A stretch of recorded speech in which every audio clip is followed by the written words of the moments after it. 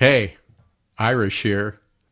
I have a special treat for all you regular listeners to the Wrestling with God show. It's a preview of a new podcast I'll be producing called A Priest's Life. It features conversations with Catholic priests about their journeys to the priesthood, their experiences being a priest, and why those experiences are so meaningful and rewarding. I'm hoping the podcast will create some intrigue and interest in young men becoming Catholic priests. God knows we could use them. This preview episode features our friend and wrestling coach, Father Len McMillan. My conversation with Father Len is raw, revealing, deeply personal, brutally honest, and full of Father Len's signature humor and wisdom. I think you'll love it. And I'm quite sure it'll give you an even greater appreciation for Father Len and what he brings to all of us here on the Wrestling with God show. Enjoy. I always wanted to be a priest. My dad had discovered the application to the seminary, so I knew I had to tell him at that point, and I knew that would be problematic. So I went to him and I said, I want to become a priest. And he looked at me and said, you'll end up a drunk.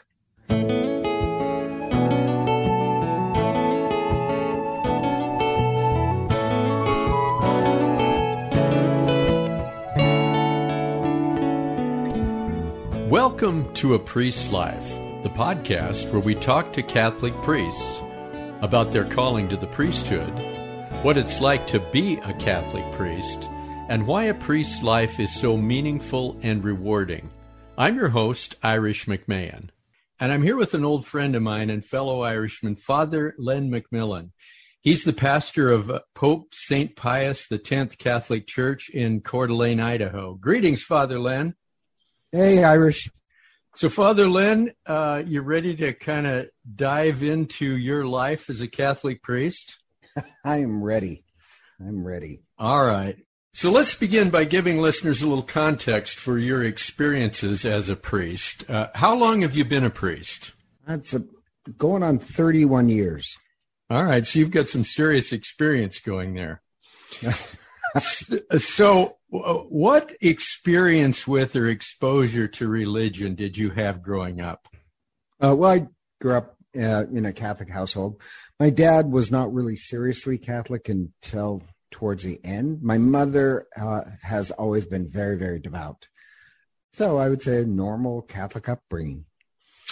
So then take us back to when you first began thinking about becoming a priest. If you can remember, where were you? What were you doing? What were you thinking and feeling?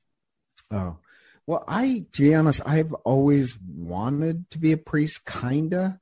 So I would say, I know this sounds strange, it was kind of like this constant whisper throughout my life. Not really like, not one big dramatic moment. When I was going to the seminary, there's this one guy who was from Idaho who would tell his vocation story, and he had this divine revelation. And every time he told the story, there was more angels, more light, more bells, more smoke. He lasted a year. But he would tell this, story, and then they'd say, well, what about you? And I would just jokingly do the counter thing of, I got a small whisper, and that's about it. Well, so when did this whispering begin? And kind of give us a sense of what that means. So, in all honesty, the whisper was always there. I remember as just a little kid, and I had to be in kindergarten, just as far back as I can remember, I always loved to pray. Loved to pray. I loved the creche scene. I loved kneeling as a little kid. I remember praying before the creche. I loved it all. I loved going to Mass. Even as a kid, I would actually listen to the homily as much as I could. I just was in love with church and God. I don't want to really get into that. One small mystical experience when I was a real little kid. Well, now I'll tell you, it's just bizarre. We're at Mass, and suddenly there's just this golden light everywhere, and it was just so beautiful that I started to cry. And my mother, it's kind of orange light, and my mother turned to me and says, "Why are you crying?" And I mean, it was stupid. It was just, everything was so beautiful. How old were you then? I don't know. I had to be in like kindergarten. It was way before first grade. But I just remember it was just so beautiful. And even as a little kid, I would have dreams of God, and God would always come in the color orange. Like the whole sky would light up in orange and speak to me. So the point being is that that's not really a vocation story, but I just loved religion and church, and like I always thought it would be great. And when I was a real little kid, my dad, he has a PhD in history, and he believed in having kids play with books. So we had this Time Life series on the world, and there's one on France, and it had these black and white pictures of Saint Michel Monastery. And I used to go back to that book again and again because I love the pictures of these monks praying all day long. And I remember looking at that picture thinking, that would be the greatest life whatsoever, to be able to live like that. To just pray all day long. Yeah. So still haven't reached that one. But so like part of me, I just think it's part of who I was. And so it was more of discovering a whisper that was always there. So in one sense, I could say, well, I always wanted to be a priest. I don't really remember ever having any other desire. Like I'd fantasize about being a dictator of a small country. A dictator of a small... That's kind of a different kind of a vocation than being a priest, I would think. Well, only in the sense of, like, I would imagine, like, how would I make the world a better place? And how would I run a country? And, like, I'd have that kind of fantasy. That's kind of a bizarre thing. But I never really wanted to be anything else than... So what you kind of are getting at it here a little bit, but why did you have a sense of why you wanted to become a priest? You said you liked praying, you liked everything about Mass and all that kind of stuff. Did you have a sense of why? I don't think I could really, at that age, I don't think I had a why. I just had a desire of just, that's what I loved. And then you said something about wanting to be a dictator, but the reason you wanted to be a dictator was to make the world a better place. Maybe that was the motivation. I don't know. Is that what you? Yeah. Not a ruthless one, a benevolent one. But like, there's so many problems in the world, and I'd like, how would I solve these problems? And how, I used to just fantasize about, what would I know? I'm a bizarre kid. Like. I like it. Yeah, I don't think I've heard this story exactly like this before. So tell us a little bit about the first time you told somebody about your intention to become a priest and what their reaction was. Oh, well, that is a tragic story, humorously so, because I first rode my bike, and I think I was in high school or junior high, I can't remember, down to one local parish, talked to this priest, and it did not go well because all that priest did was talk about himself. And I remember riding my bike back thinking, that's just weird. That's just weird. Like, it wasn't about the priesthood. He was just talking about himself. And I was very just kind of shocked about how weird he was, that he didn't really seem to enjoy the priesthood. He simply wanted to be the center of attention. And even as a kid, I was like, that's bizarre. So you didn't tell your family or anything that you wanted to become a priest. You first went to a priest who didn't seem very interested in hearing that you wanted to be a priest. I don't know if he was interested. He just talked about himself. And like, if somebody comes and they say, well, tell me about the priesthood, and you don't talk about the priesthood, you just talk about yourself, that's weird. Like, if I asked you about your wife and all you talked about was yourself, be like, oh, okay, I guess he doesn't love marriage that much. Like, I was very disheartened. I got to explore that. So I know I was in high school, and my plan was to apply to the seminary out of high school. So I met with the vocation director of the diocese, and that was also a bizarre experience because we were walking around. It was at BSU, rode my bike down there. He was at St. Paul's, and we're walking around, and I told him that I wanted to go to the seminary right from high school. And he said, oh, don't do it. Get out and enjoy life. And like that was just a shocker too. So, wow. So you're kind of pushed back everywhere you go. You're trying to express this interest in becoming a priest. Right. He said, go and enjoy life first and then become a priest. But when my thought was that would be joy, I thought that was a bizarre, my joy would be being a priest. Priest, yes. So then actually like a couple weeks after that, he actually left the priesthood. Oh. So I was like, I think you went to all the wrong people there, Father Lynch. So double back. No, that's important. That's important, though. That I know that sounds. I'm not being trivial, but I think a lot of life is dependent upon not only being inspired, but also having determination. So the very fact that I was dissuaded twice, I think that's important. You have to have resolve if you want to do something in life. So looking back, no, I'm glad a little roadblocks were set up.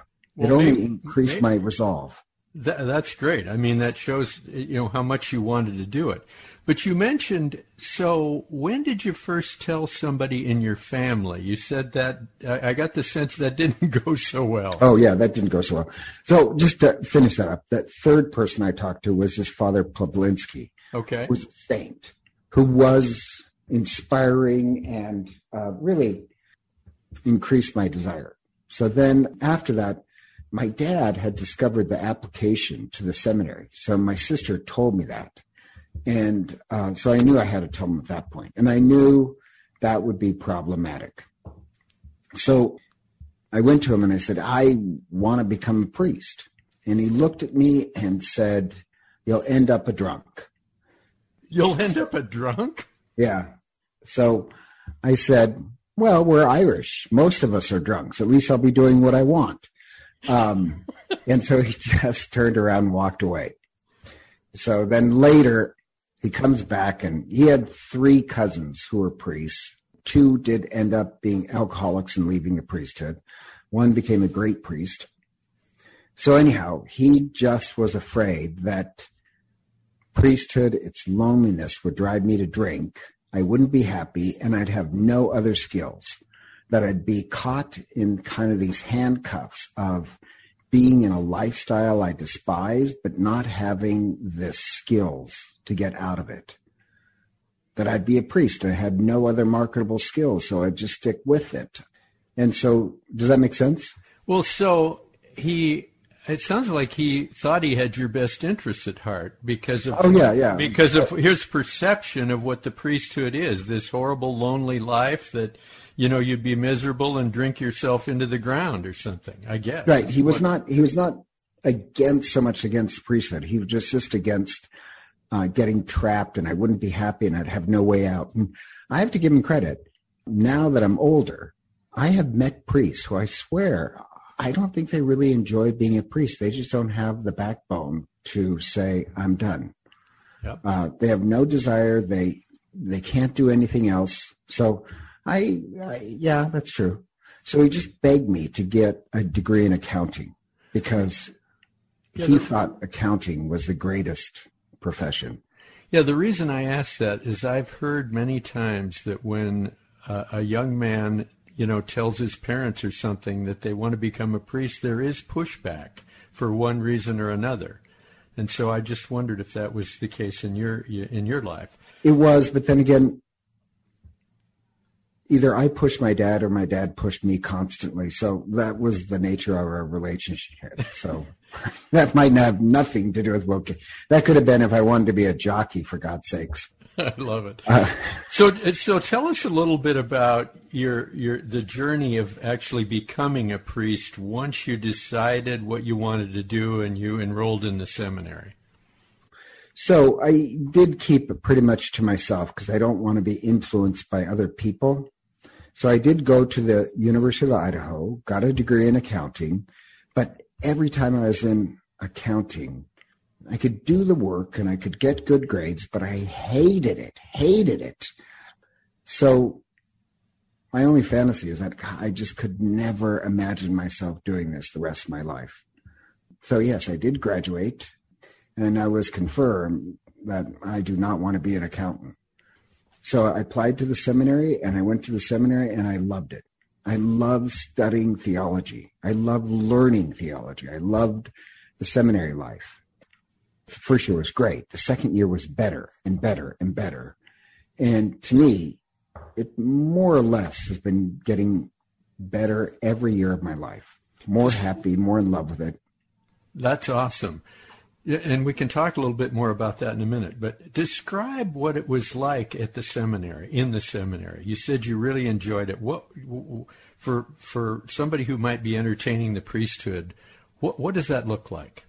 Well, I suppose every seminary is different, but this seminary was a Benedictine monastery and with a seminary attached. So I loved it because I love studying theology. It's not accounting, thank God.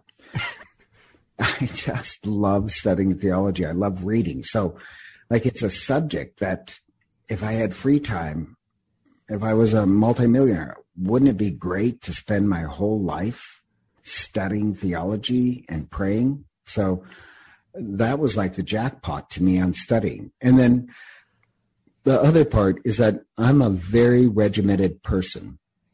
So I grew up swimming, where I would get up at 5 o'clock in the morning for 2 hours of practice before school, 1 hour of practice after school, having to do your homework, your chores, and then go to bed early to get up and practice. I loved a regimented life. And the seminary, at least because they're Benedictine monks that tend to be of German extraction, everything was very regulated. And I like routine and regulation. And there's a part of me that loves a monastic life. I am meant for a parish life, but there's a monastic spirit in me. So that was the perfect seminary for me. So seminary in a way is just like college. So it's like college classes, but with obviously this religious bent. And the religious bent had a monastic flavor to it because of the monks next door. All that worked for me. I loved it. Loved it. Loved it. Saying morning prayer and evening prayer. I loved studying theology. Everything about it, I loved. And so you were right all along about what you should be doing. More or less, yeah. Now, here's the point. Every year has gotten better and better and better. So, it wasn't, when you say when exactly, I don't know. It was just a long whisper that I grew into it, and it's what I loved. What's really interesting is that this whisper stuck with you because you had a lot of influences there that would have told you, no, you don't need to do this. Oh. Don't do this. This isn't good. This isn't what you should do with your life. I got a lot of pushback, and here's the odd part. I am incredibly grateful for the pushback because I think everybody should get, the Benedictines have this idea that if somebody comes to apply to the monastery, make them wait 3 days. Tell them no 2 times. And the third time they apply, let them in. But if you just let them in, then they won't be strong enough for the monastery. So, I'm glad about the silly priest who could only talk to himself, that it didn't stop me. I'm glad about the vocation director who discouraged me. I'm glad my dad said, you'll end up a drunk. Even in the seminary, there was one nun who didn't like me, which is pretty amazing because I'm so lovable. And here's the thing. The other nuns, every nun I've met, I've really loved. I love the nuns except for one. And I know I tend to be a little contentious. So there's a Cistercian monk Trappist monk, who was older man who was in the seminary in my class, and sweet, kind, gentle, just super gentle. And he showed up late for music practice. We had music practice, I forget, once a month or something like that, before evening prayer. And he showed up late. And this mean nun chews him out publicly and humiliates him. This nice man, just come on, big deal. And she took it as an affront to her power. So she was going to make an example out of him. And I remember thinking wrongly, oh, I'm going to make you pay for that. I'm going to make you pay for that. This nun is not going to get away with this, right? She's not going to know. So anyhow, she wants to have a fight with power. I'll take that one. So anyhow, I wasn't ever like crossing the line rude. I just always, in my certain way, let her know where the line was. And once she called me into her office, and I just so remember this because I was kind of looking forward to it. Looking forward to the fight? Yeah. And her lips were pursed. And she said, Leonard McMillan, you are the rudest person I have ever met in my life. And I said, well, see, there you go. You need to get out and meet more people. So it was really kind of funny because even like she wrote these letters of protest constantly. The rector was telling me, the head of the seminary was saying, she's written all these letters to the diocese and that do not ordain him. He is I'm not a problem. I'm not going to let you get away with, treating somebody that way. Anyhow, so this sounds kind of strange. I had other friends who knew that she was dangerous so that they would capitulate to her, but they kind of, I hate to say this, lost their backbone. Like you kind of think, okay, they made it through without her writing any letters of complaint, but you also lost your backbone that in the priesthood, you never really stand up for anybody. And there's a story about this guy who collected moths. Collected what now? Moths. Moths. Like butterflies. Yeah. But he comes upon one that's in the chrysalis form, in the cocoon, and he's watching it, and it's not coming out of the cocoon. So I'll give it a little help. And he splits the cocoon so it's easier to get out. And the moth does emerge, but then the moth is sickly and in 3 days died.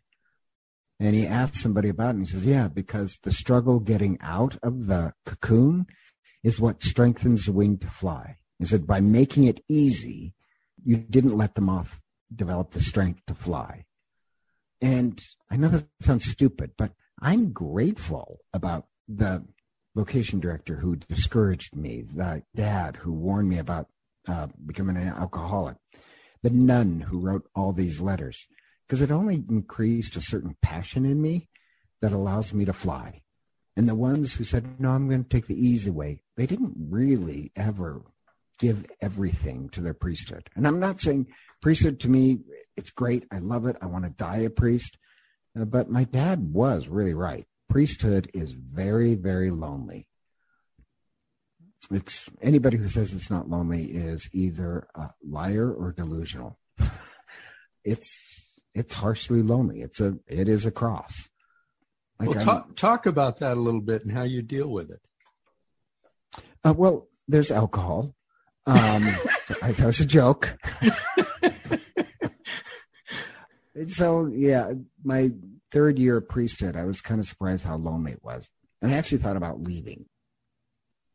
So I was in McCall, and I took a trip to Medjugorje because the Virgin Mary was appearing to these children in Medjugorje, Yugoslavia. And I just took the trip because before I left, I wanted to, this is what I always wanted to do. And I'm kind of surprised how lonely it is.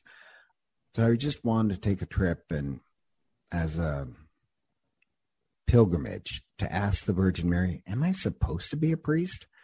And so anyhow, go there, saw the miracle of the sun dancing across the sky, saw a bunch of stuff.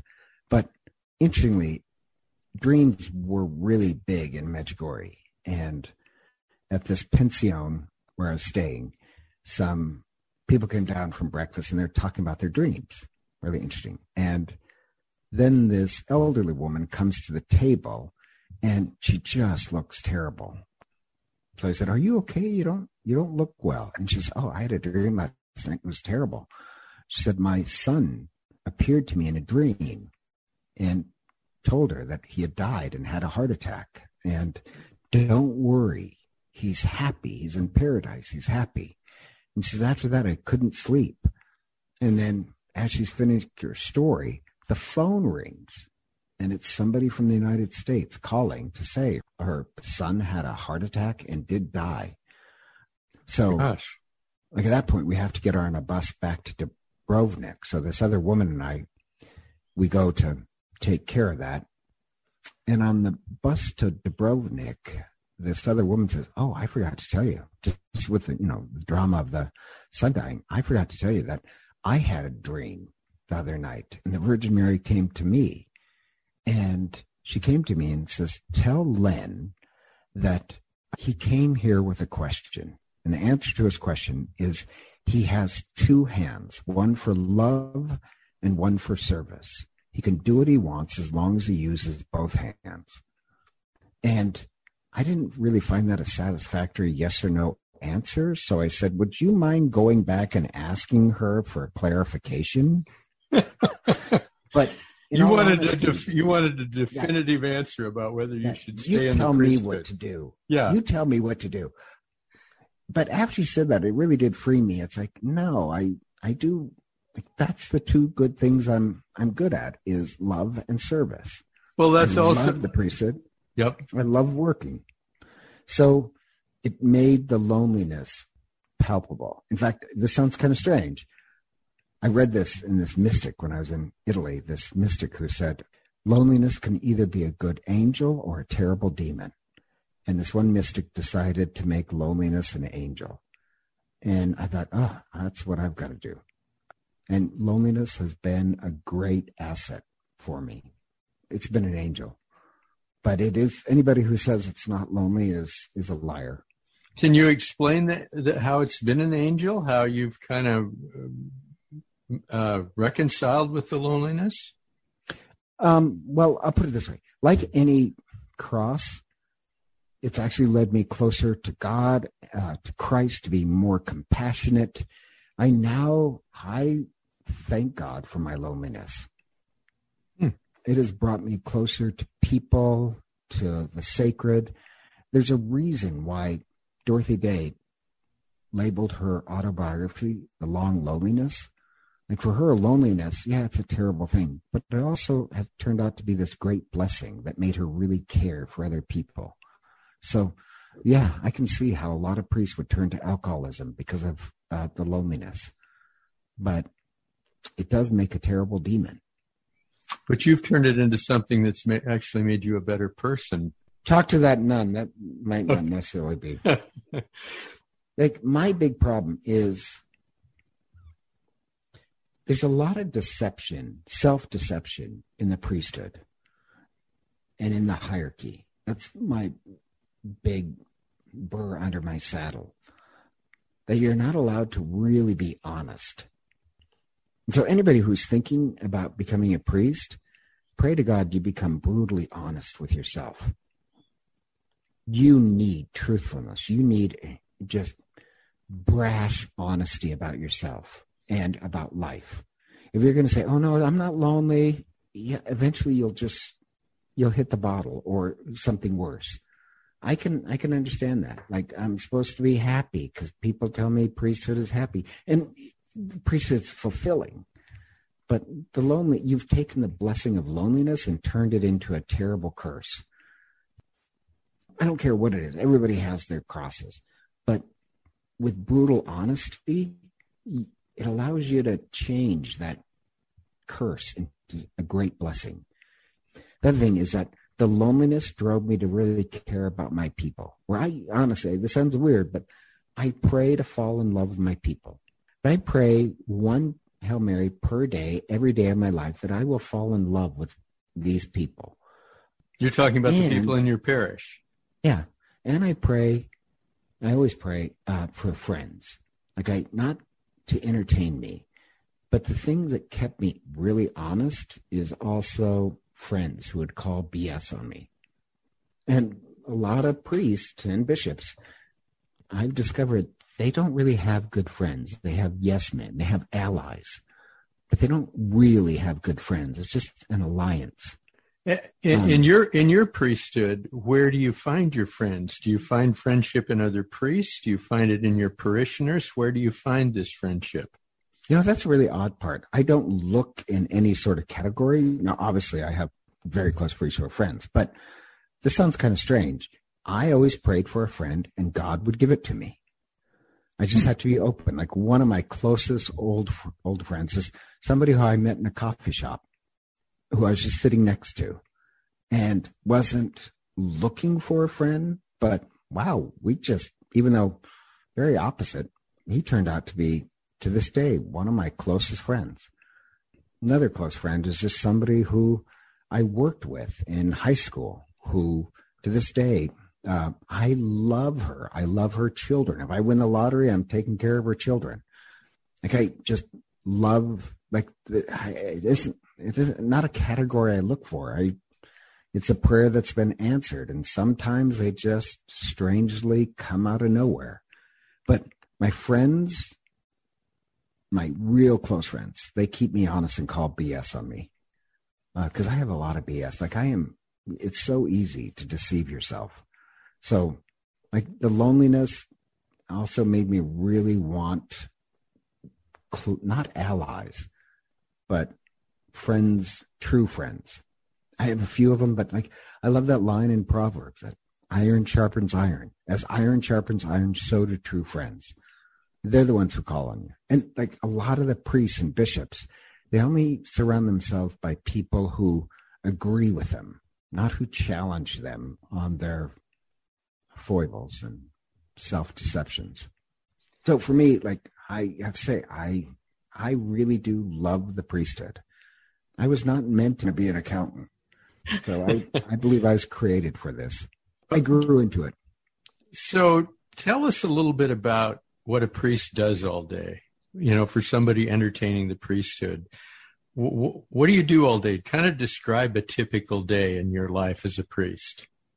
Okay, every day is different. So, but first of all, this is sadly true, at least out west. Every priest is self-employed. You are your own boss. 100, like this sounds strange. Anybody who says different, I think they've drunk the Kool-Aid. I am my own boss. I can work as little or as much as I want to, just based on my vision.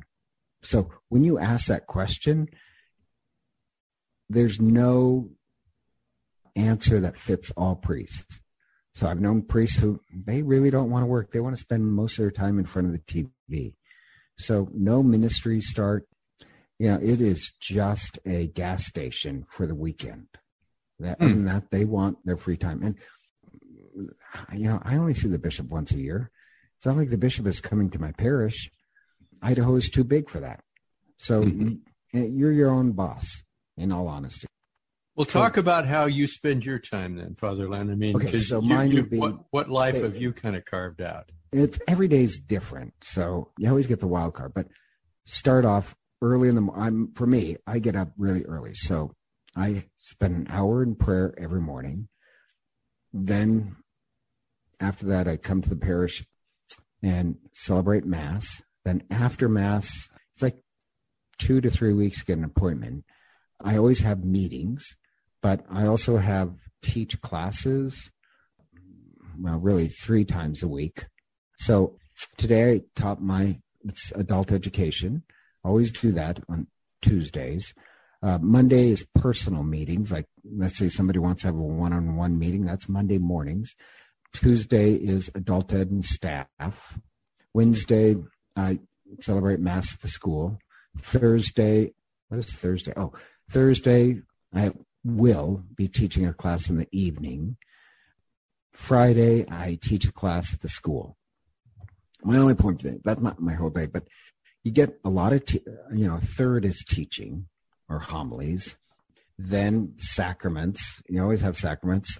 Every day there's somebody who's dying who needs to be anointed or sick, or confessions tomorrow, Thursday I have a funeral.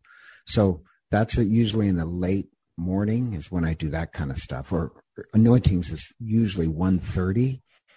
Try and keep that to 1:30. Any running around I have to do, I always save that to 1:30. So it doesn't matter when the emergency is, I'll get to it at 1:30.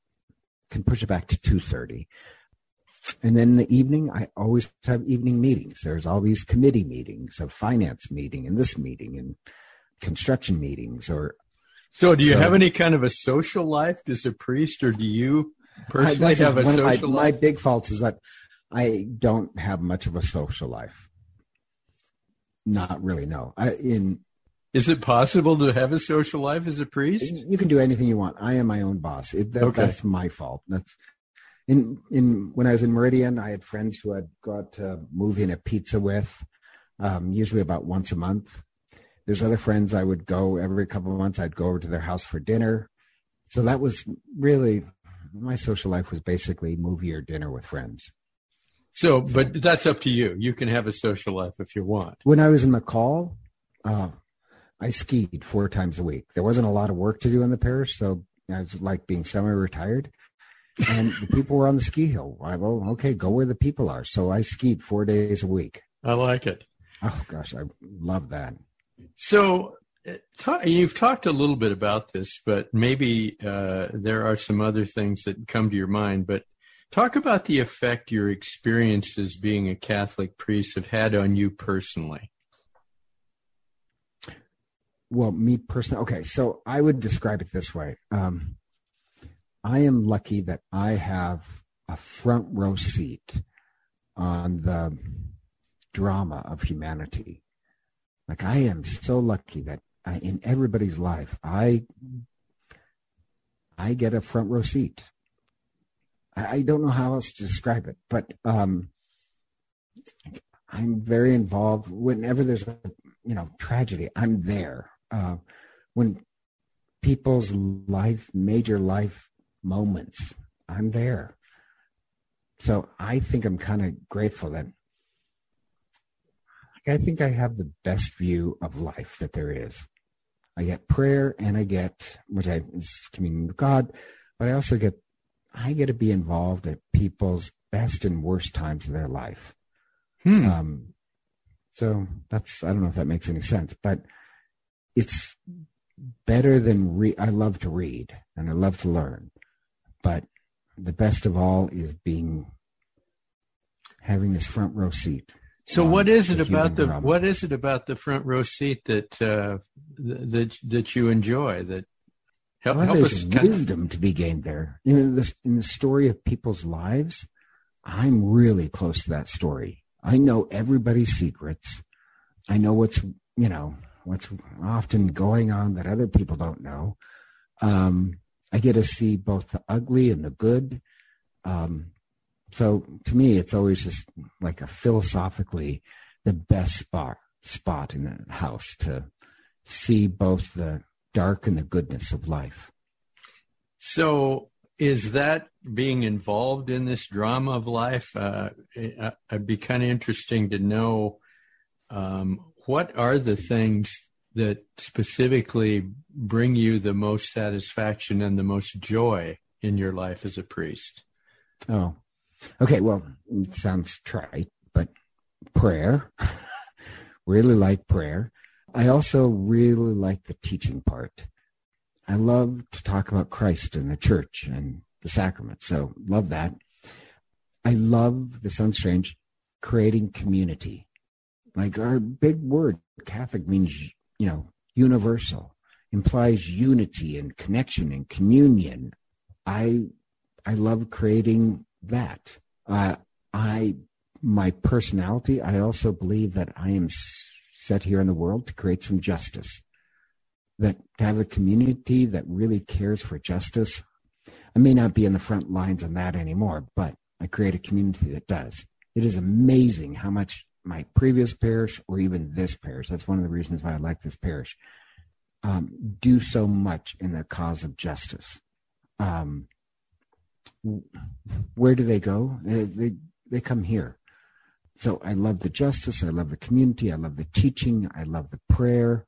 I love, like, it sounds kind of strange, but anointings are a bit of a pain because you have to, it's 20 minutes driving there, 20 minutes anointing, 20 minutes back, and I'm under the eye of the clock. The clock is always watching me. But to anoint somebody who's dying, I find just this sacred moment.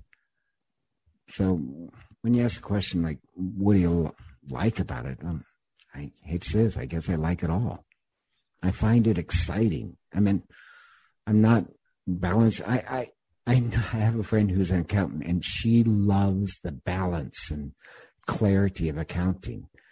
As I said, oh my God, I would put a bullet in my head. You'd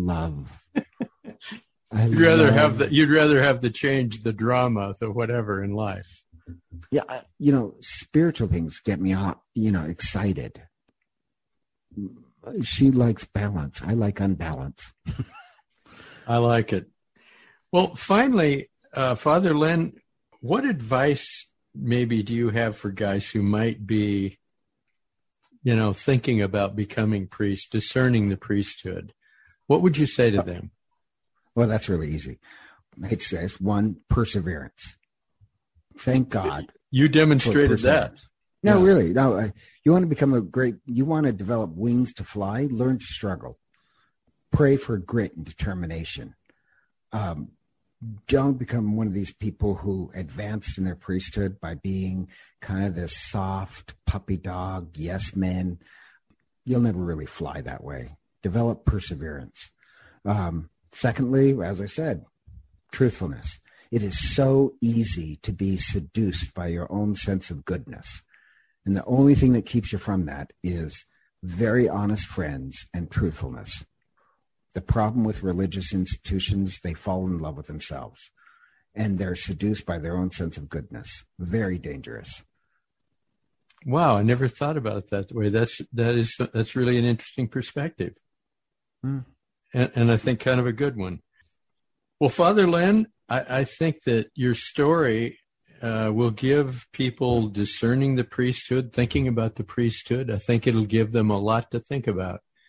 And I think you've demonstrated your advice to have a lot of honesty with yourself and the perseverance as well. Because the more I've done some of these priest stories, there is pushback in almost every one of the stories that I've uncovered so far, and some really significant pushback, and for a long period of time. So pushback is a good thing. Yeah. No, I think that makes total sense.